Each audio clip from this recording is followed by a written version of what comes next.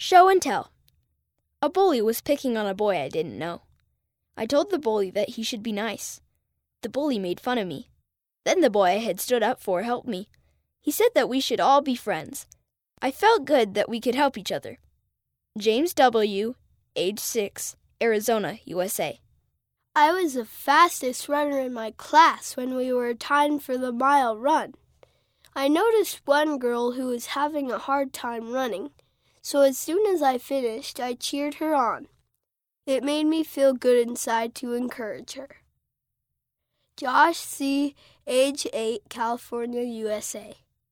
I try to pray to Heavenly Father for anyone who is sad that they will be happy. Ryan D., age 7, Somerset, England. At school, we did state reports. My friend reported on Utah and said that it was first settled by Mormons. I said I was a Mormon and shared my beliefs with my friends at school, which made me happy.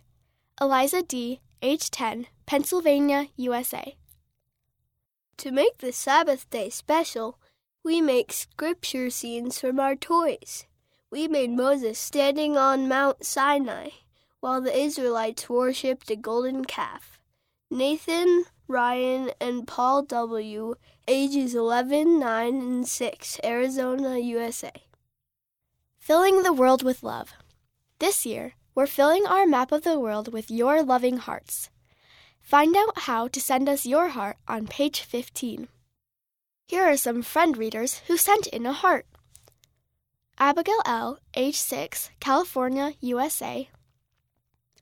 Savannah R., age 6, Utah, USA.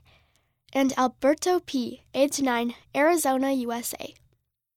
Other contributors to Show and Tell. Tiffany H., age 11, Utah, USA. Bradley C., age 11, New South Wales, Australia. Brooklyn D., age 7, Utah, USA. Find more art online at childart.lds.org. End of Show and Tell.